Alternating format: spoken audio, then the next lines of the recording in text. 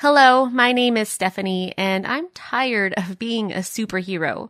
I have a brother and a sister. I am 12, my brother is 11, and my younger sister is 9 years old. We have peculiar parents. They believe in karma and soul transmigration, and for some reason they decided that it was I who sinned a lot in past lives, and now I have to work extra hard to make up for it. This sounds like nonsense, I know. Since I was little, I was taught to always share and help everyone. I help my parents at home, my brother and sister, my friends, passers-by on the street, anyone who comes to me, and because of this, my friends jokingly call me a superhero. But can't it be otherwise? I know that it can be for others, but not in my case. I am so used to the parade of good deeds I participate in that I lose sight of myself. Stephanie, can you give me your new dress for a while? I have wanted one like it, my sister asks, and of course I give it to her. This dress, by the way, I bought with my own money I had been saving, and I had dreamed of owning for a long time.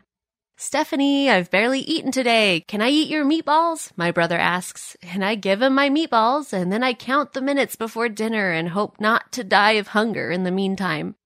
Friends invite me to hang out, and we make plans to watch a movie or just chill, but once I'm at their place, they ask me to help them clean.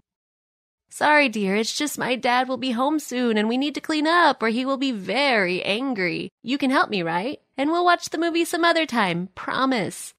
Once we went to an amusement park with our whole family. We had fun, and then my mother told me, Stephanie, I think you should give your ice cream to that girl in the yellow polka dot dress. She just dropped hers, and she's very sad about it. This was the first time I decided to object. I said that I am also a child. I also love ice cream, and I don't want to give it to a stranger. My mother immediately went pale and muttered, My life has been lived in vain. How could I have raised such a heartless daughter? After that, my parents punished me severely. For a whole month, I was forbidden from walking outside and using the phone or computer. It was a lesson for me. I realized that in my family, there are double standards. There was another case when I wanted to do dancing, and my parents just told me that this hobby would not benefit anyone. Instead, I should join a volunteer club and help those in need more than I already do. And so, all my life, I am a superhero for everyone and always come to the rescue. Stand in for someone else at school? Of course. Clean the classroom while everyone else is at the theater? Why not? Give my favorite toy to a neighbor? Let them take it. But my parents were never satisfied with me, and it doesn't matter to them that many just use my kindness and then laugh about me behind my back. This summer, I stayed with my grandmother in a small resort town for a whole month. Finally, I could take a break from household chores and parental control. I enjoyed freedom every day. There, I met Eva, who, like me, came to visit her grandmother, and we began to walk in the evenings. I was very pleased to spend time with her. She is cheerful and positive, so spending time with her is easy and comfortable. One evening, we were on our way to the beach where Eva's parents, who had arrived the day before, were waiting for us. An unknown man approached us on the way. He asked if there was a store somewhere nearby that was open at that time, and asked us to go with him to show the way because he is afraid of getting lost in an unfamiliar area alone. Then he promised that afterwards he would take us to the beach. I'm sure you know who was the first to run to help. That's right, it was me. And Eva grabbed my shoulder and told the man that we wouldn't go anywhere and that her parents were following us. Her dad was a policeman and he would be very angry to see her next to a stranger.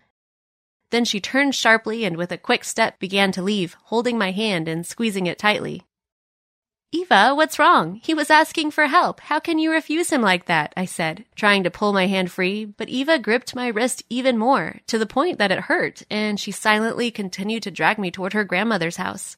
The stranger disappeared into the dark. Eva started yelling at me when we got home. She said that I was crazy, and I obviously had a death wish. Then she asked me to promise her that I would never again try to help strangers. Eva began to say something about the maniac and his victims, but then her worried father called her, asked where we were, and said to wait for them where we were. When Eva's parents arrived, they said that a particularly dangerous escaped prisoner had been spotted in our area and had disappeared with a stolen car. The police are already looking for him, but it is better not to leave the house unless absolutely necessary. We told them about the stranger who came up to us and about the fact that I was ready to go with him to help. Everyone was horrified when they realized who that stranger probably was. Eva's parents could not understand how I could possibly have been prepared to go somewhere in a car with a strange man at night. I told them about my family, about my parents, and about karma and soul transmigration, and they looked at me with round eyes, shaking their heads. Eva's father said that he needed to talk with my parents because my ingrained desire to help others almost got me killed today. Unfortunately, their meeting did not produce any results. My parents said that they know how to raise a daughter, and the tragedy did not happen not because my friend saved me, but because of the work I have done to improve my karma. I realized that my parents did not give an account of their actions, and after those events, I decided that now I will think first of myself. You can only help others when you first think about your own well-being and safety. I'm tired of being a superhero. I want to be an ordinary teenager, and I will be. I am eternally grateful to Eva for saving my life. And now I will try to appreciate and love myself, even though I still have to work on this.